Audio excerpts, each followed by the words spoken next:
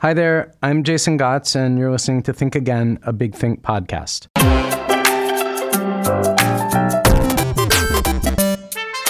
The phrase common sense can be misleading. The way we use it in casual conversation, it means something like that which is obvious to any sensible person, of course.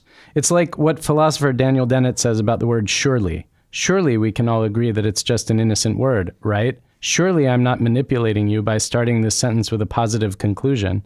Common sense, in fact, is just what it sounds like, the commonly agreed upon sense of how things are at any given time. But as social primates, we too easily mistake consensus for truth. My guest today is Yancey Strickler, co-founder of Kickstarter, the company that made crowdfunding a common sense idea. That's a very big deal when you consider that when Kickstarter was getting kickstarted, that idea made very little sense to anybody at all. Having people chip in to launch something they'll never own? Ludicrous. Contrary to human nature, as explained to us by Adam Smith. Having helped transform how creative work is financed, Yancey's moved on from Kickstarter.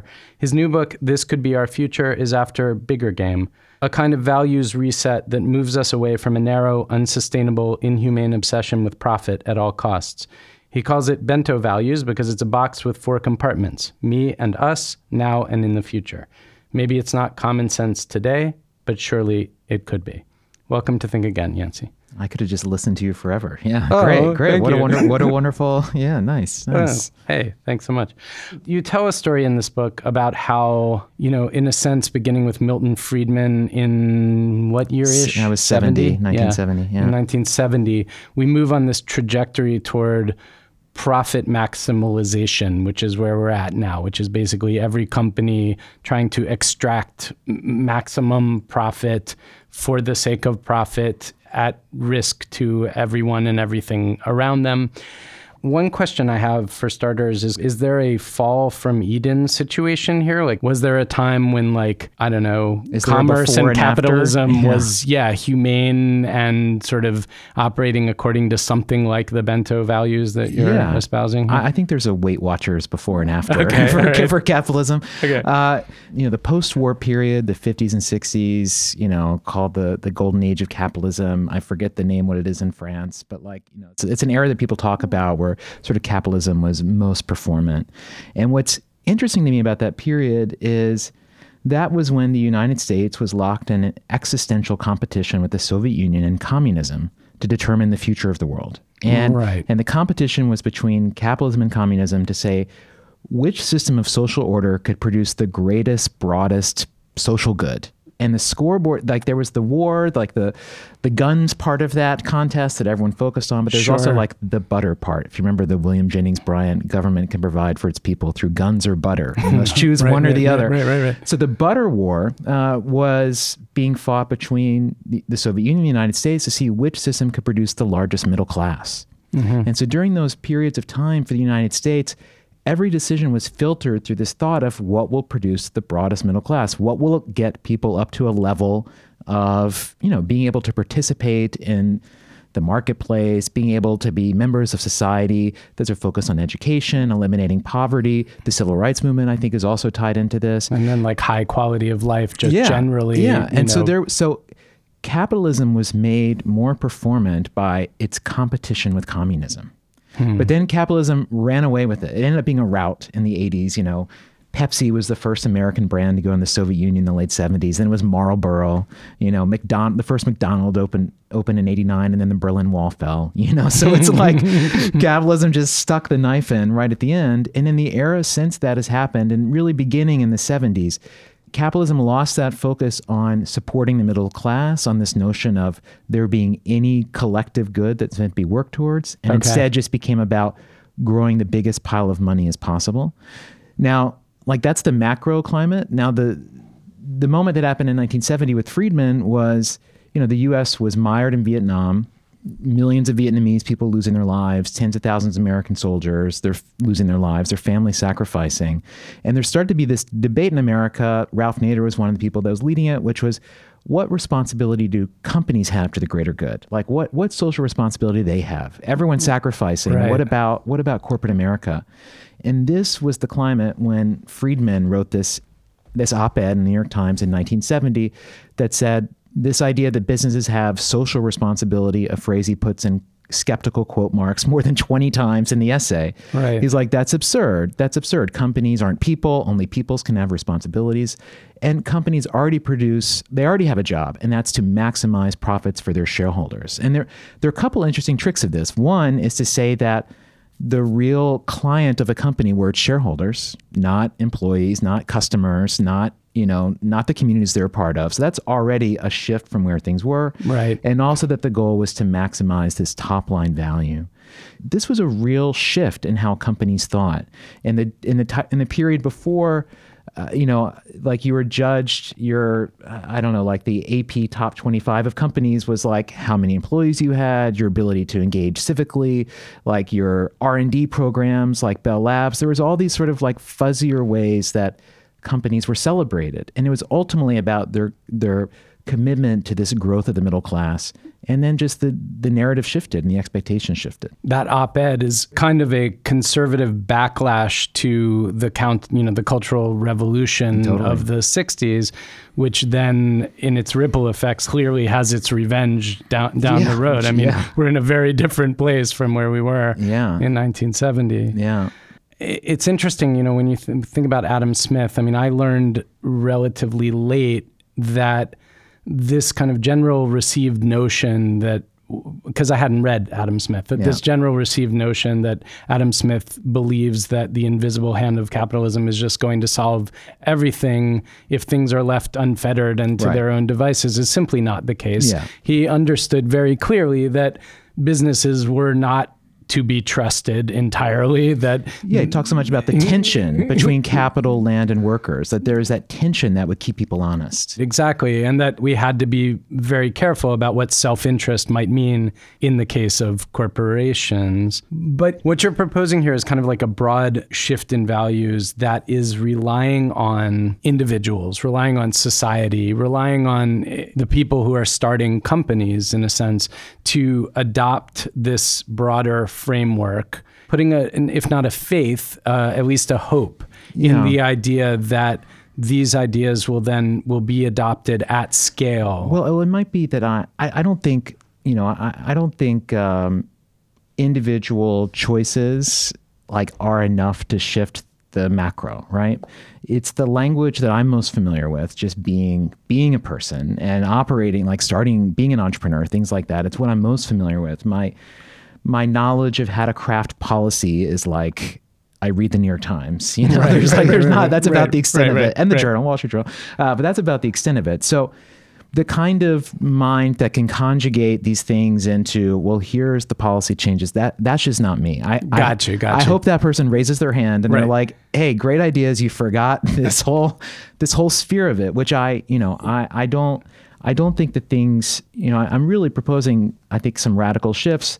And I don't think it's just me and you getting down with our bentos today is going to do that. I believe that could be the start of something, but I don't think that's on its own. Right. But you're approaching it from the level of the individual and then the entrepreneur starting a company. And just, So, I talk about how our choices today, we believe the right and only choice is whatever option makes the most money. The point of money is to create more money. The idea that money should be used as a fuel to create other forms of value is weird. That's charity. We think of that as charity. That's in this bucket of things you do to apologize for being too rich or something like that. That's how that is used. But I argue that this is based on really kind of a game theory definition of our self-interest. That what is in our rational self-interest is what we want and need right now. And that we're all maximizing for in this bento, this bottom left box of now me. Right. That's where all of our attention is. But yet, I argue that there's other spaces there. There is, on the bottom right, there's our future me, thinking of the older, grayer, wiser version of ourselves that lived up to their commitments, earned the obituary you wish you could have. There's also in the top left, now us, the people that we rely on, who rely on us, our families, our neighbors, our coworkers. And in the top right, there's the future us, thinking of the next generation. And, so these four boxes of the bento, every choice we make impacts all of these spaces. All these spaces heavily influence every choice we make, whether we're totally conscious of it or not. Right. But yet today we're functionally blind to 3 out of 4 of those spots. And if I said to you, our decisions matter for the future. Our decisions matter for each other. You'd say, yeah, like no shit. Welcome to the world. So like, what are we talking about? And I think we all agree on that. It's harder to think about those spaces. And there's like some, our personal character makes us better or worse at those things. But I think of the bento as like a loving structural way to balance those weaknesses. If you are someone that doesn't think about the future, then adopting a bentoist mindset is just reminding you to do so. It's not changing who you are. It's not changing your priorities. It's just reminding you of, hey, when you make a choice, it is shaping this. That might not be what you're thinking about right now, but like it has an effect. And that awareness, I think is critical, because right now we're just optimizing for now me. We're not thinking about many of the secondary things. We want to solve every problem by making now me better. Yeah. Right? We look for answers to the climate crisis that result in us being richer, happier, and whatever. And it's like, no, sacrifice is sometimes the answer. We struggle with loneliness and social cohesion because we think of those things as like they take care of themselves. But these are all spaces where we shape our relationships, we shape our world. We can all have positive or negative impacts on those spaces. The issue now is that we see financial value and now me choices as rational and real. Right. We see everything else as emotional and nebulous. And I get why that's true. I mean, I sense that. I can emotionally feel that in myself.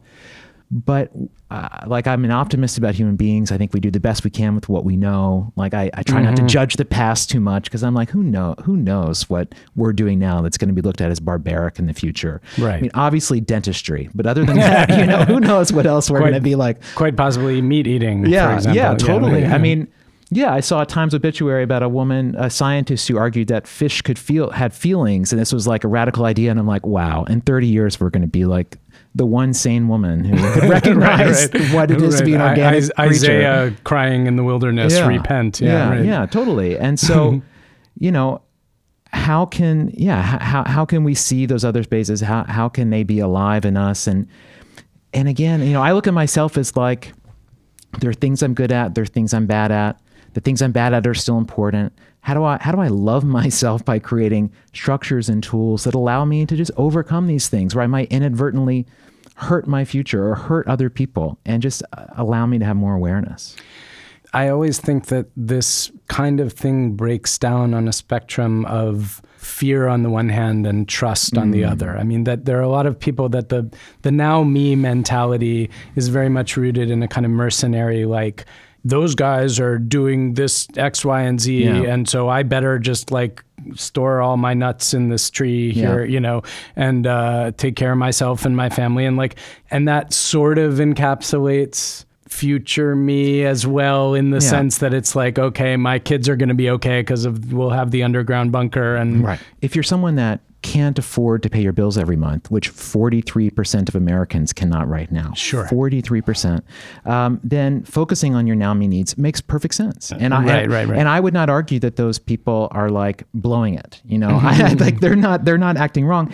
And the irony is that I think people that actually are lower on the income might be better at thinking these other spaces. To me, if I think about, say, religious beliefs with income, if you chart those things against each other, it tends to be that people who have less money might be more religious.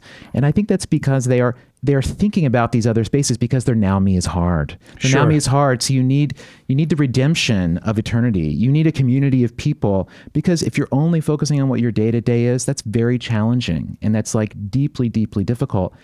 But for people who are wealthy, their now me is amazing. And they're just like, I'm just going to shop all day. I'm just going to indulge. I'm just going to trade more. I'm just going to keep amassing. And so I believe it's the people that are wealthy that are the issue, because there's a moment, if you keep indexing for this same now me, if you keep indexing for financial growth, you're hoarding, you're creating secondary effects, like your footprint is so large, but yet, you're not aware of it. I weirdly think, if I think about, I write about growing up evangelical in the book, but if I think about the scripture about how it's easier for a camel to pass through a needle's eye than a rich man to go to heaven. Right. Like that's like core New Testament. Now, Christianity has also been overtaken by this belief in financial maximization, and now Christianity celebrates wealth. That was not the case when I grew up in it. But I think it's the people on top that are misreading the values. They're apologizing for it with the winners take all kind of stuff of just giving away charity and that kind of thing. But there's just a fundamental belief and a fundamental way of thinking that it's just causing breakdowns in all kinds of ways. You know, as somebody who has not started companies, but who has read a lot and through Big Think seen and heard from lots of entrepreneurs at various levels of success, there's this other thing that happens or that has happened where something that kind of looks like bento values for corporations, but where there are individuals and companies that appear to be caring about these radiating circles of well-being. I just think the temptation is so great once a company is enormous to use those values or tweak them in slight ways that simply redound ultimately to their benefit, that are a bit more smoke and mirrors than reality. I mean, that's a pitfall that I don't know how one protects against. And I try to balance, like, I don't want to be cynical. I want companies to be accountable. I don't want to be overly cynical, because if we throw shade at anyone trying to do the right thing, then eventually everyone's going to be like, well, what's the point? Why should I bother? Yeah. What's the point? But, last night I was walking through Soho and saw inside a clothing store a giant sign in the back that said 1% for the planet. And 3 years ago, you're like, you go and you high five, hell yeah, way to do 1%. Right. But I'm like, where's the other 99% going? Right. And that is virtue. That's what we can afford. 1%. That's virtue. Yeah. But, that has shifted, our expectations have shifted. And I believe in the public benefit corporation model. I don't think it's the final answer. I think it's the right direction. This is where a company... Yeah, let's talk about that. Yeah, so probably my favorite thing about the PBC model was it was created by two of the guys that created the And One Street Basketball League. Just a great factoid that you would never think. Wow, but they were very aware of the, after Friedman's essay, the law kind of backed Friedman up, and there started to be this idea that corporate responsibility was to shareholders. And there's the famous case of Ben & Jerry's was threatened with a lawsuit if they didn't sell to Unilever, even though their values are at the heart of their company, as just sort of this case of even if you enter business not wanting to be a schmuck like everybody else, the second you get in the big leagues, you gotta be a schmuck. You're screwed. You're there. So these guys said, all right, this is a structural challenge. Let's create a new structure for companies that don't want to do that. And as a public benefit corporation, you must balance your fiduciary duties with producing a positive benefit for society. And you can write a charter saying what that is. It's sort of self-regulated. It's a legal document. So if your shareholders could sue you, you could be sued for not living up to your commitments. Okay. But their idea was let's create a new structure that represents what seems to be the real truth of what we want companies to do. And that went in, that became law in 2013. So we're 6 years in, there's maybe, 3,000 or 4,000 PBCs at this point. Kickstarter is one of them. Patagonia is one of them. Yep. And so, we looked at that, Kickstarter, we looked at that as, before we were classified as a C Corp, we were always very vocal. We weren't trying to sell the company. We were not financially maximizing at all. Sure. And, our lawyer... If I can interrupt, let's go back. When you started Kickstarter, how did you think about the business model? Did you... what were you trying to do? It was so, Perry Chen first had the idea for Kickstarter, and then Charles Adler and I were co-founders, and we all came from creative backgrounds. I was a music critic. I had a record label. That's all I ever cared about. I'm a child of the 90s. I'm a Nirvana kid. Sure. And same for Perry and Charles. They more came from electronic music, but we all had this indie ethos where rule number one is don't sell out. Right. The lamest thing you could do is to make something cool and then commercially exploit it so you can extract yourself from the scene, right? That's the content is the thing, not the... Yeah, that's the red line you do not cross. Yeah. And Fugazi, Ian MacKaye, these were just I'm from DC. Yeah, so there you go. Yeah, so these are just huge figures in my psyche. And so when we started working on Kickstarter, we were not entrepreneurs, had no desire to be entrepreneurial. I started zines and labels, but I wasn't being an entrepreneur. I was just spreading the word of things that were cool. Right. And so, we always just thought if this works, what would make it valuable is if it just stays true to what it is for the longest time. Like we looked at Craigslist as a model. We thought about like the Green Bay Packers, who are essentially a co-op, as a model of like, how do you create a public utility that serves its purpose, like knows what to do, knows what not to do. And is sustainable. And all three of us just had this clear notion that like, that's success. That's success. Success is not, G6s or whatever. Right. Like success is it lasts, and it continues to create and provide meaning. What is a G6? It's a private jet. I'll introduce you to some people. And hip hop lyrics. I only know a G6 because of hip hop lyrics, by the way. Never been on a private plane in my life. But yeah, so that was just like, success is just, it's true to itself. Make a cool thing, keep it alive. Yeah. And for me, I grew up on a farm, never had money. I've always been afraid of money. Like money is always bad news. Cause I don't know, checks bouncing, family never having enough. Like I just, So the dream was make something that matters. And so we realized that structurally we were inside a container as a C corporation that was like really at odds, and that theoretically we could be sued like Ben and Jerry's was. It was hard to imagine that ever happening. They could force you to go in a direction you don't want to go. You should do this. So it was like, let's find a structure that supports who we actually are. And that was the public benefit corporation model. So I think that's the right start of the conversation.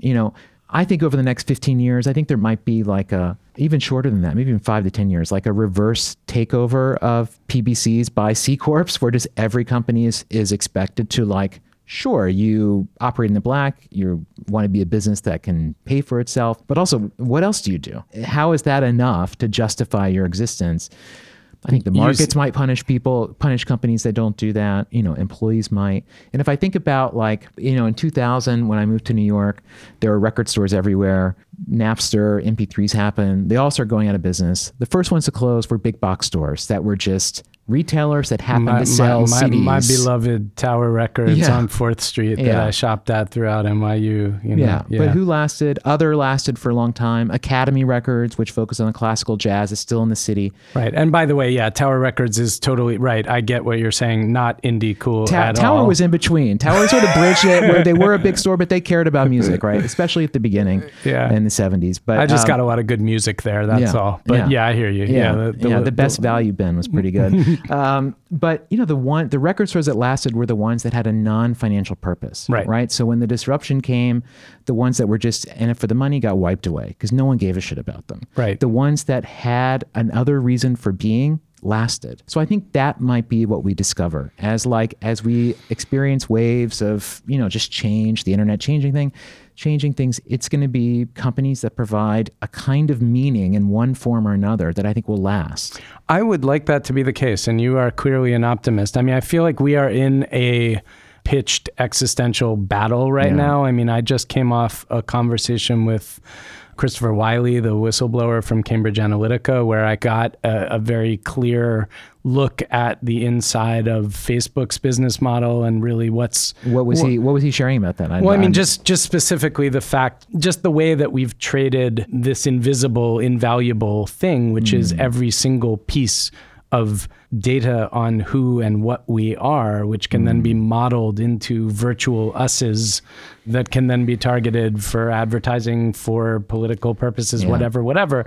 And that exchange that has kind of been a bait and switch because everything has been given to us, this software has been given to us for free and we don't read the terms of service. And then you maybe. What's that? You maybe don't read the terms. I'm kidding. It's my favorite kind of reading. And just the really nefarious and self-serving ways that these companies have gone about like selling data to totally bad actors that have deliberately targeted and polarized democracy and and then now justify this bullshit in the name of free speech. So I'm not sanguine about them changing, but maybe the younger generation. Well, having been Kickstarter's crises are never at this sort of existential level, but I'm sure that when Facebook first makes the decision about how they're going to share something, I'm sure it's not an easy decision, right? And there's probably people in the room that say, hey, this is questionable for X, Y, and Z thing. And you end up in this place where there's this like rational financial growth side. Right. And then there's this emotional feeling, this doesn't feel right. Are we sure this is the right thing to do side? And so you end up in this really kind of unfair fight and where it's numbers, like the rational versus typically the emotional, win, and the that. numbers win. Except unless it's a crisis, the numbers will win. So, I don't think everyone should have my value system. Like that is a fascism in the model of me. I don't want that. Right. But if we can shift some of those emotional ideas into something that feel like rational ideas, maybe there's more of a level playing field where we can say, yes, there is this benefit. There's also this cost, and this cost means X, Y, and Z things. But maybe those two arguments could be had on, it's going to be more of a fair fight. So I get into this thinking a lot because I lean toward the humanities, right? And I kind of grew up suspicious of business and not all that good at math or science, right? Yeah. And in a family of doctors and scientists. And so I'm older now and I understand that not all those things are evil just because I don't fully understand them. But this thing where the things that are more difficult to defend because they are subtle, because they are ambiguous, because they are deep, because they speak to the soul, right? I always get concerned when I feel like they're having to defend themselves according to the rules of the other game. Yeah. Like, okay, the liberal arts now have to prove why it's actually monetizable to, how in the future, when the robots take over all the menial jobs, whatever. Right. It's like, I understand that maybe sometimes in places that is necessary, but I feel like it's a rigged game. Like we used to be a society guided by moral values. What's right and wrong, what's beautiful, what's ugly, what's painful, what's pleasurable.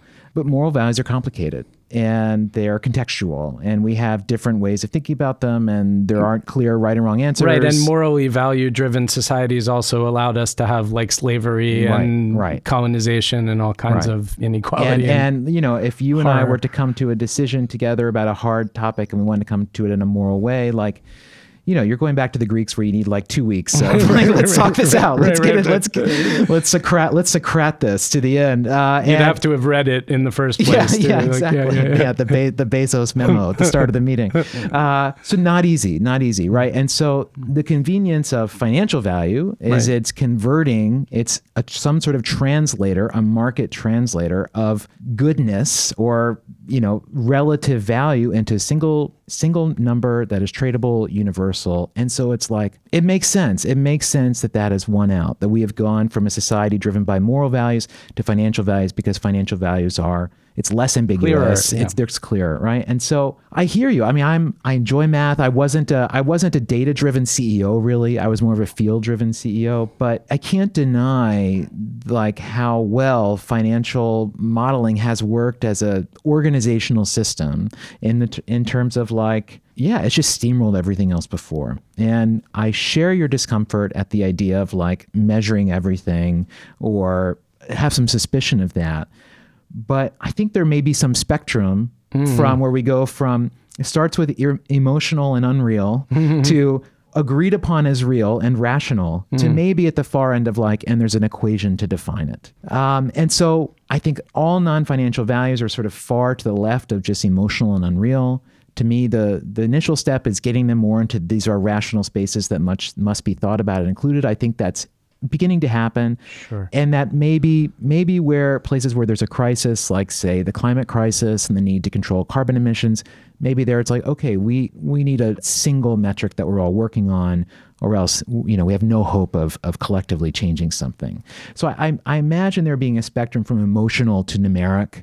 I guess I see that. So long as that kind of rational middle is not understood to be is not universally understood to be the sole measure of value, because I feel that humanity is pluralistic by nature. Each of us has a very specific subjective experience, and so much of the beauty of what people are and what the world is comes from that and isn't necessarily that discussable in either of those spaces to the other end of the spectrum. There's two philosophy books that I think of. My book is the pop sequel to. Okay. I'm the third in the trilogy where it's the sellout. Like, we're just going to tell you the simplest way now. But the first is a book by a guy named Michael Walzer, who's a in his 90s now, but is a professor at Princeton. He wrote a very big book called Just Wars, which argues for anyway, it's a great book. But the book that really changed how I thought about the world was called Spheres of Justice. And in this book, he argues that the greatest injustices in the world happen when value systems rule beyond the rightful sphere. So as an example, he says, so Galileo was operating according to the values of science, but the church was trying to force him to adopt the values of religion, and it was acting in a tyrannical way to force him to accept that. And so he gives examples of ways that the values of the royal blood, the values of wealth, the values of strength, the values of beauty, the values of your racial background, and on, and money are all used to dictate the rightful choices in domains where they really have no real say. And that at the heart of tyranny is this: it's the wrong value system ruling in the wrong sphere. So he writes this very academic book about this, really like opened my eyes. And then I started looking at, this book is from 1983, and I started looking at who has ever written about this book. And I found this book came out in 1992 by Elizabeth Anderson. Right. She's an economist and a philosopher at the University of Michigan. She just won a MacArthur this year. This book is called Value in Ethics and Economics. And so she builds on Walzer's idea, and she says, she introduces what she calls an expressive form of value, which says that value lives in the eyes of the beholder. We all have values dictated. Our values are rational based on our circumstances and our context and our background. And that really the only just form of value would be one where before deciding what we're optimizing for, we know what lens this value belongs in.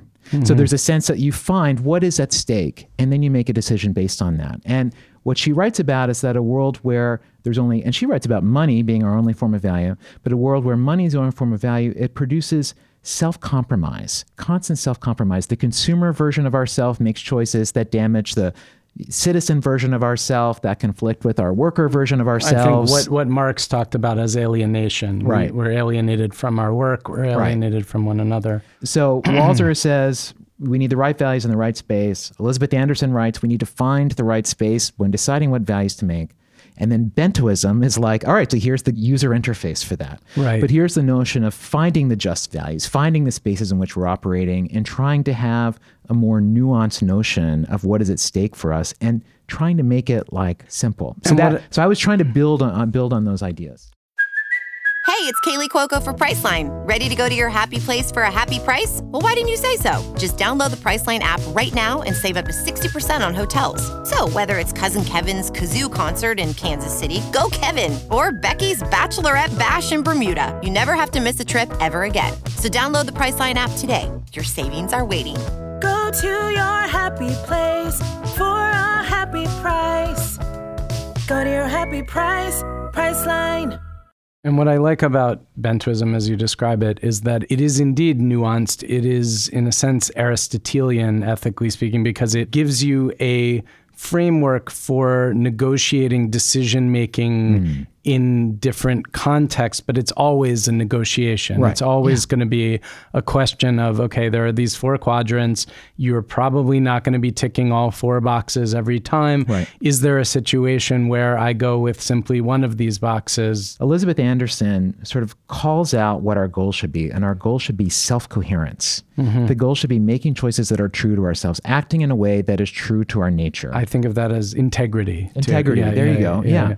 So when I designed this system, then I tried to like asking myself what's going on in each of these spaces for me. So like, what is my now me about? I like brainstorm stuff, came up with a little phrase. I did this for each of the boxes. Right. So I have like in each bento what my value set is.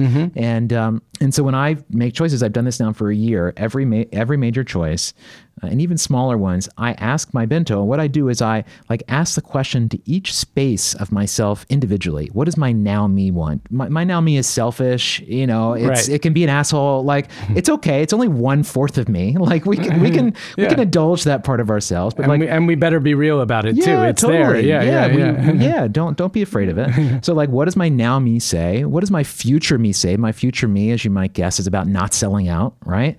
What does my now us say? Which for me me is about deep time with people, like really being with the people I love. It's finding my now us values made me realize why I'm so bad at texting. Like I'm a deep time guy. I'm not a small time guy, you know? And then my future us is about evolving our world, incrementally improving our world to somewhere better. And so I like mentally ask each box and get a yes or no answer. Right. And it's often mixed, and I will have to iterate, or I'll have to think more deeply about what's really at play for me and what's most important. But an example is I give talks for companies sometimes, and sometimes I get asked to do a talk by a company that I don't like. And whenever I've been asked to do these things, because I'm the don't sell out guy, I say no. And even when I get asked, I weirdly like feel anger inside of me. You know, I'm just like raging. Why did they ask me? Don't they know who I am? Yeah, exactly. Like it's so adolescent, but I feel anger. And it's like really some of my most difficult moments were being asked to do something I didn't want to do, but even still saying no was like, I don't know what was going on in me. So while I was writing the book, I got one of those. I got asked to do one of those things. And I thought, well, all right, I got asked the bento. And so I didn't say before, my now me value showing people the matrix. Like that's when I'm like really my most self. So when I asked my bento, should I do a talk for a company I don't like? My now me said, yeah, this is like showing people the matrix. That's what you're about. My now us says deep time is like, yeah, you know, hour and a half with people. That seems on point. My future us is about iterating towards a better world. Well, you know, a bank or a big company, they're the ones that are going to have a big sway. Like I need them to evolve. Right. But then I have this future me value that says don't sell out, and it still says no. It's like, are you sure you're not just doing this for the money? Are you sure you're not just doing something convenient for yourself? And when I saw that, I realized, oh, that's the voice that's been making me so angry. And I also saw, well, if I put it in this future me space, I can think of it as like a bouncer that's standing outside the door. It's protecting me. It's looking out for me. But I can always tap it on the shoulder and be like, I got this. It's cool. And I felt like it put me in a place where I could make an active choice, and I could honor all of these things going on inside of me and make a self-coherent, a decision with integrity, because I'm trying to balance these things. I'm trying to really think about them. It was a really aha moment for me, because I could feel like all my inner, you know, radar, CNN crossfire debates of like what to do, they had some structure. And I wasn't shutting any voice down. I was just sort of like, tell me what you got. And in that I felt empowered inside of myself in a way that, you know, previously these had been like rage moments for me for like ridiculous reasons. Interesting. And I think it would be possible to make a decision using this framework, a decision like this, and then regret it later and realize that it wasn't the right decision. Totally. I mean, I think specifically in this kind of context, I think of, for example, a beloved meditation teacher who I won't name, whose you know work I've respected for many years, who then is going and giving like retreats for Goldman Sachs, you know, or something. And I think to myself, using your framework here, I can say, okay, you know, and this is kind of the language that person would use. I'm transforming them from within, et cetera, et cetera. But I also see, I've been a good boy and read my Foucault, and I understand the ways that like language gets absorbed and transformed. And I worry that things that have actual value simply become enablers rather than having the transformative effect. They simply get co-opted and absorbed. Right. And, like capitalism's like incredible hegemonic powers to just own whatever enters its space. Yeah, exactly. And so then it's like there, I'm not sure what to do with that. Totally. Even with that very useful model. I mean, there are, it's still hard. I mean, I write about one bank in the book, and I got invited to speak to their like board and executive team. And I'm like, well, I kind of call them out in the book, so I feel like I should. Like, I feel like I want to have a conversation. Another bank, I don't think I would do that. But that one, I was like, you know. You had already named them. Yeah, I'd already named them. And it's like they're inviting me to come speak to them. And I'm like, well, that seems honorable, you know. But it's funny, but you know, these are the edge cases. The real of my world life, is complicated. Right? These are the edge cases, and so that's where I think this kind of model works. But I've been over the last 6 months. So after I came up with the bentoism idea a little over a year ago, and I spent like a month thinking about it, sketching it out, and then I asked a friend of mine in LA. I was like, I want to just test something out. Could you like get a bunch of people into your living room, and I just want to try like presenting something. My friend didn't know what it was going to be. I was like, I want to stand in front of a group of people and try to say my new ism I've invented. And just like, can I do it without throwing up? And what did their faces look like? And so I did. I like introduced the idea, tried to teach how to do it. And it seemed to go okay. Afterwards, this like very macho guy slapped me on the back and said, "You got some balls, kid." And I was like, oh my God. It's like maybe the worst thing I could imagine someone saying. It was like that moment in The Graduate, like plastics. Yeah, it was exactly that. But I've tried. So what I've been doing is I've lived in Los Angeles while writing the book. And so I've been going to people's living rooms. Like someone I know have 2 high school kids. I'm like, can you get a room full of high school kids?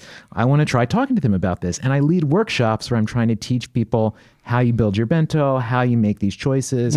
Everyone tries asking a should I decision, and we like talk it through just to get a feel for like, am I full of shit? Like what do I learn from seeing how people do this? And also like wanting to be real, not wanting to just like lob a thing over the wall and say, deal with it, but really trying to feel the responsibility of putting an idea into the world. And the experience of that has been fascinating because I'm seeing like certain ways my bento works. I have areas where I'm weaker than others. Like my now me is harder for me to own than my other spaces, you know, but I could see for other people, it's quite different. Like a broad generalization I found is that Wait, I'm sorry, because you're kind of naturally a more kind of collective person. So you're uncomfortable with the selfish part of yourself. Yeah, I don't like to own it. Yeah, and that's what I've had to learn. I've had to learn that because I've just been afraid that like that makes me a bad person, right? You know, and broad generalization, but I found that men operate almost entirely in now me, and the idea that any of those other spaces exist is like, whoa.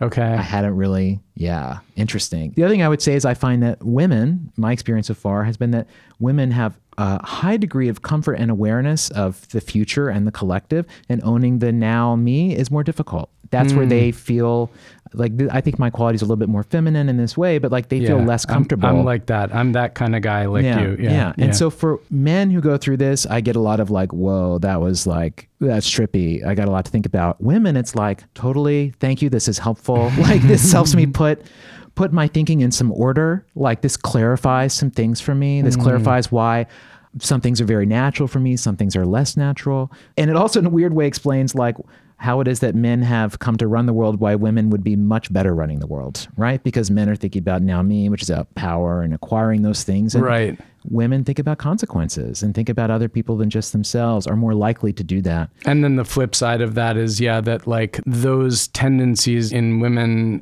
which may or may not have been biological or socially conditioned, have been inflated to the point where it's difficult for women often to advocate for themselves in their careers. And this is, I'm saying this off of like, I've done this in front of maybe, 120 people so far. So I'm this is me purely like just sharing the emotional experience, but I get to watch this moment where people feel the click of self-coherence, right? Because we all know when we're at our best, when we're in the flow, it's could be when you're exercising, could be working on a certain kind of problem, could be when you're doing the right drug, or you're like at a show or whatever that is.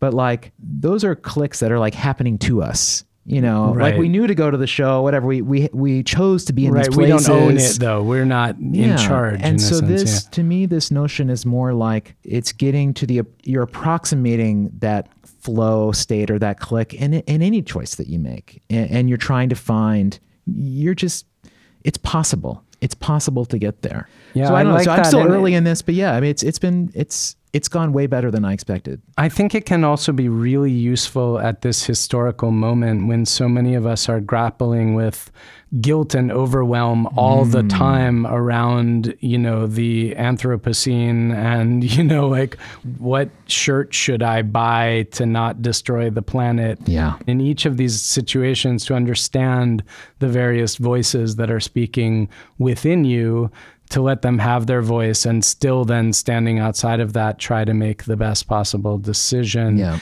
can alleviate some of what I think is paralyzing guilt for a lot of people. I just keep thinking like this is a form of love, right? Because that guilt we feel, it's the inner struggle to like live up to what we think we should do, right? And which is very difficult. And across every political belief, like a lot of people are struggling to do that. And it's a huge psychic weight and it's an emotional weight. And it's so important. The last thing you want people to do is to give up. Is to give up on fighting for the right answer. And so I don't know. I think of structures that are meant to help us in that way are like a form of love. That's just we're acknowledging the struggle of being human. We're acknowledging the challenges that life puts in front of us. And we're saying we still have the capacity for greatness and beauty and all those things despite that. But we all need help. If we had another 12 hours, I would start unpacking some of the because this aligns very much for me with what I know and think about and practice and read within Buddhism around, the proceeding from self-love and self-acceptance to outward to concentrically larger circles of concern and compassion, and how without one, you don't have the others, you know? I just flashed to this moment I'd signed up to do the book. I was like, I'm writing this thing. And it was this bold manifesto, all the things we're talking about. And I immediately was just crushed with imposter syndrome. I'm who the hell am I? Who the hell am I to take a shot at the deepest assumptions of our society? Really, what right do I have? and I was just paralyzed by this. And I remember one night laying on my couch and just being I don't know if I can do this, saying this to my wife, and my wife just snapping at me in a very loving way. And she said, whatever it is you have to do to get out of this, you got to do it, because this is not working for you and it's not going to work. And I knew I could feel that was true. This state of mind that you're in is me not defeated my Eeyore pose, me just wondering if I can do it. Just think of the impotence of wondering, where's that really getting you? And I immediately thought of one of my favorite stories, which is about the Beatles. And in 1966 was the year the Beatles released Rubber Soul, wrote, recorded, and released Revolver, and wrote and recorded Sgt. Pepper's and Strawberry Fields Forever. And it's the single greatest artistic year anyone has ever had. It was also the first year they went on vacation. And they all went their separate ways for a month. John made a movie, they all did their things. Paul, for his vacation, he wanted to drive across France and Spain by himself. So to do this, he went in disguise. He slicked back his mop top with Vaseline, he wore fake glasses, and he grew a mustache. And so for a month, Paul was not recognized, and he just got to be a regular person. And this was a revelatory experience for Paul. He loved it so much. And when he got back to London, he called the other Beatles, and he told them what happened. He said, listen, we can't make another Beatles record. It's going to be too hard. We need the freedom of being somebody else. And this is the idea he'd had for Sgt. Pepper's. Let's all adopt different personas. Let's not be ourselves. Let's create music as somebody else, because that's what will liberate us. And so as my wife told me that whatever it is I have to do, I need to do something, my immediate thought was, I have to grow a mustache. I thought, the good guy, the good boy that I saw in the mirror that worried so much about what everyone thought, he didn't have the confidence to do what he needed to do. But you know what? The skeezy guy with the mustache, he didn't care what anybody thought. And so for me to become that person, I had to fool myself. And I thought, I was loving myself. How do I help myself get there? Well, you know what? I'm so weak that I need to grow a reminder in the middle of my face that I cannot ignore. And that every time I looked in the mirror, there was a moment of pause where it's who is that? And then in that question, there was an opportunity. Who is that? That's the guy who's writing the book. That's the guy who doesn't care who you think they are. And that is amazing. It really helped me. It really, really helped me. But to me, it was love. That was self-love. Yeah, whatever it takes. Huh? Totally. The next book's lipstick. I can feel it.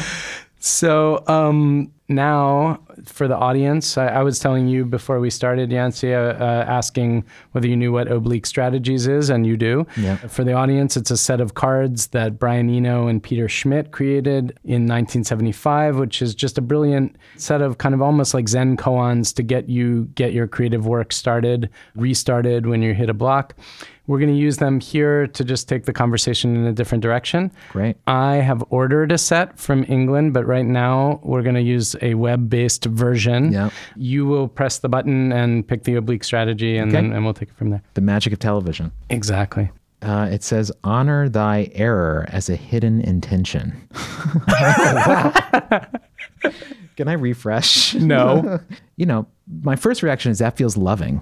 And it's certainly suggesting that maybe there are no accidents, or, you know, our choices are showing us more things than we realize. Oh, that's funny. So yeah, like, so here, that's interesting, because I think when I hear that, there's two ways to go with that. One is almost that, like my religious grandmother would say, you know, one door closes, another one opens, or that, you know, that somehow there's an invisible design leading you toward what's good.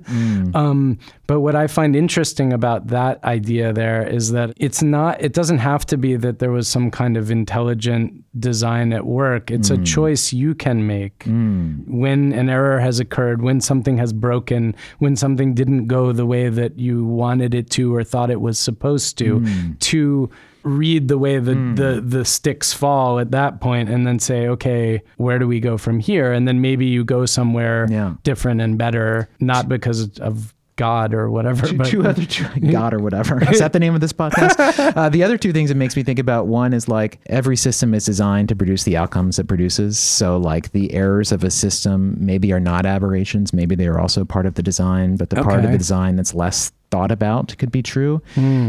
The other place it makes me go, you know, this is a name, I read him, but is it Thomas Kuhn? Is it Kuhn? How you say the last Kuhn. name? The Structure of Scientific Revolutions. Structure of Scientific Revolutions, which is a book I've read so closely while writing mine. I found it to be amazing.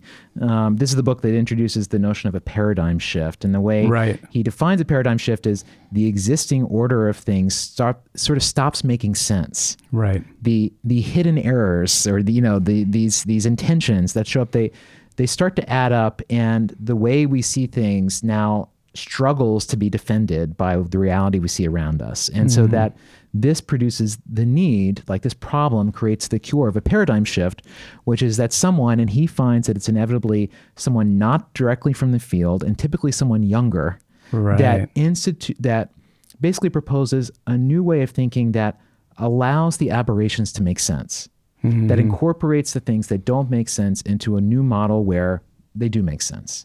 And so this is the creation of a new paradigm. Right. But what he writes about that I think is so fascinating is that once a new paradigm is established or proposed, then what happens is a long period of what he calls, quote, normal science, which is people running experiments, like trying to apply these ideas in the real world, discovering where this paradigm is true and false, right? Where it adds value, where it loses value, where it operates as a sense-making tool on the world.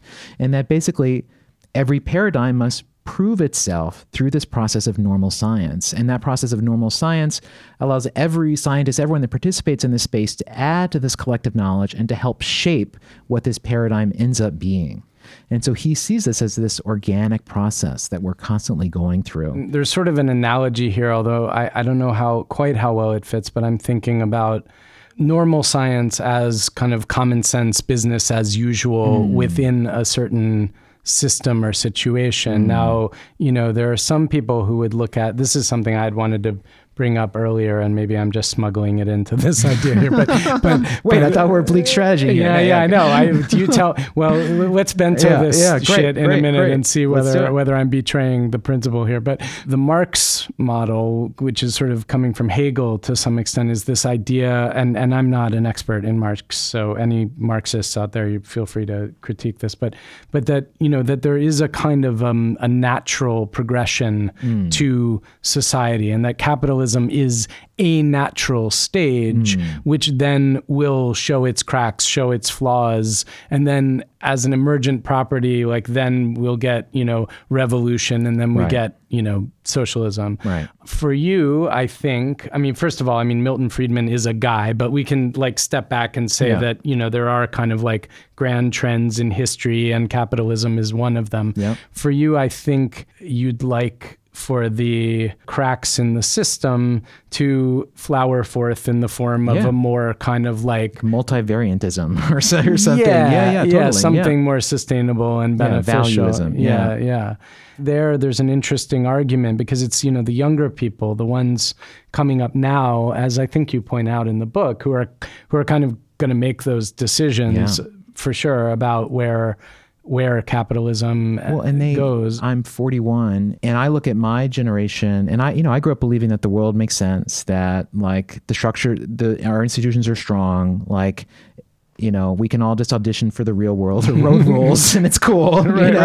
Everything, like, people got it unlocked. Don't worry about it. Have fun.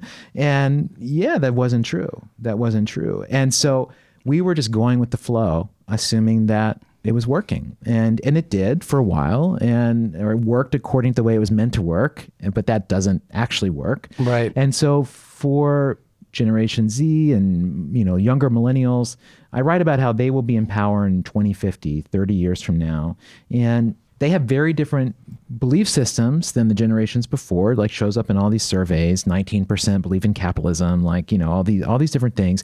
But they should have a plan. They should have a notion of where to go. And to me, this notion of expanding value, expanding self-interest, like trying to apply what works about the model now, and how do we apply that to the things that we can recognize as being more important than we thought they were? Where can that get us? The bull case for where we are now is to say that something like Bentoism, some notion of some rational expansion of value and self-interest, is a paradigm that allows us to better appreciate and understand what truly creates value and a just society and a healthy life, all those sorts of things.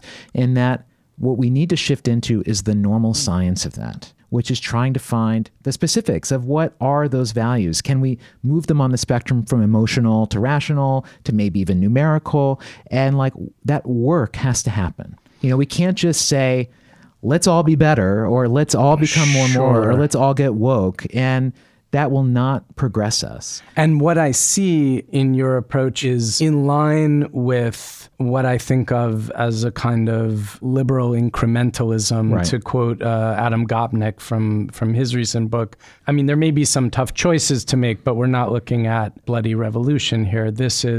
The idea is reform rather than revolution. Yeah, knock on wood. But yeah, I mean, I root for nonviolent change.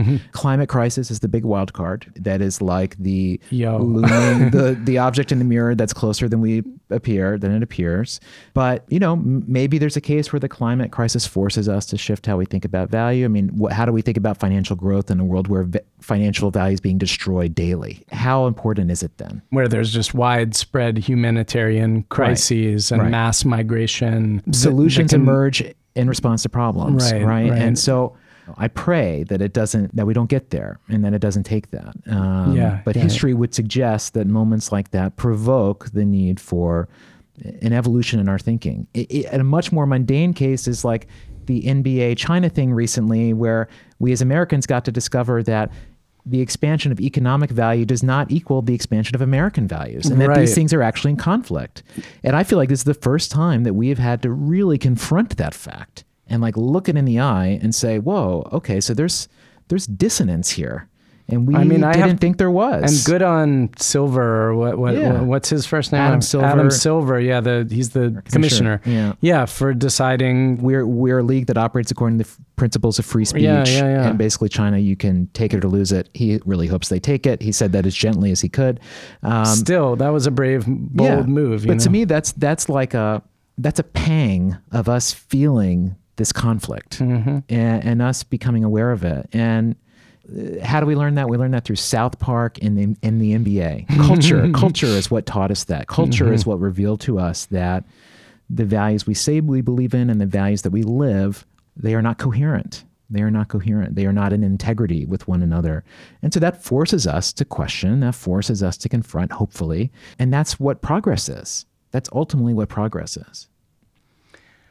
I think that's a great place to leave it. Yancey Strickler, thank you so much for coming on Think Again today. Yeah, so fun. Thank you. And Yancey's book is called This Could Be Our Future: A Manifesto for a More Generous World.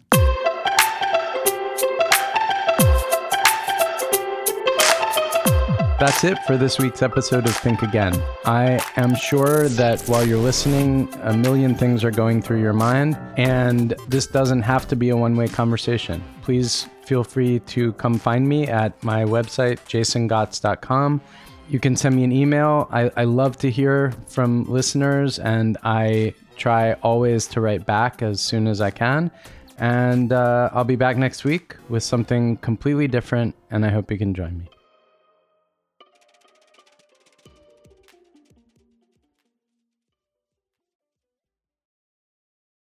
When you make decisions for your company, you always look for the no-brainers. And if you have a lot of mailing and shipping to do, Stamps.com is the ultimate no-brainer. It streamlines your process to make your business more efficient, which makes you less busy. Mail checks, invoices, legal documents, books, and everything you need to keep your business running with Stamps.com. Seamlessly connect with every major marketplace and shopping cart if you sell online. Schedule package pickups through the dashboard and automatically see your cheapest and fastest shipping options from different carriers, with rates up to 89% off USPS and UPS rates. And with the Stamps.com mobile app, you can take care of mailing and shipping wherever you are, even on the go. Make the same no-brainer decision as over 1 million other business decision makers with Stamps.com. Sign up at Stamps.com with code PROGRAM for a special offer that includes a 4-week trial, plus free postage and a free digital scale. No long-term commitments or contracts. That's Stamps.com, code PROGRAM.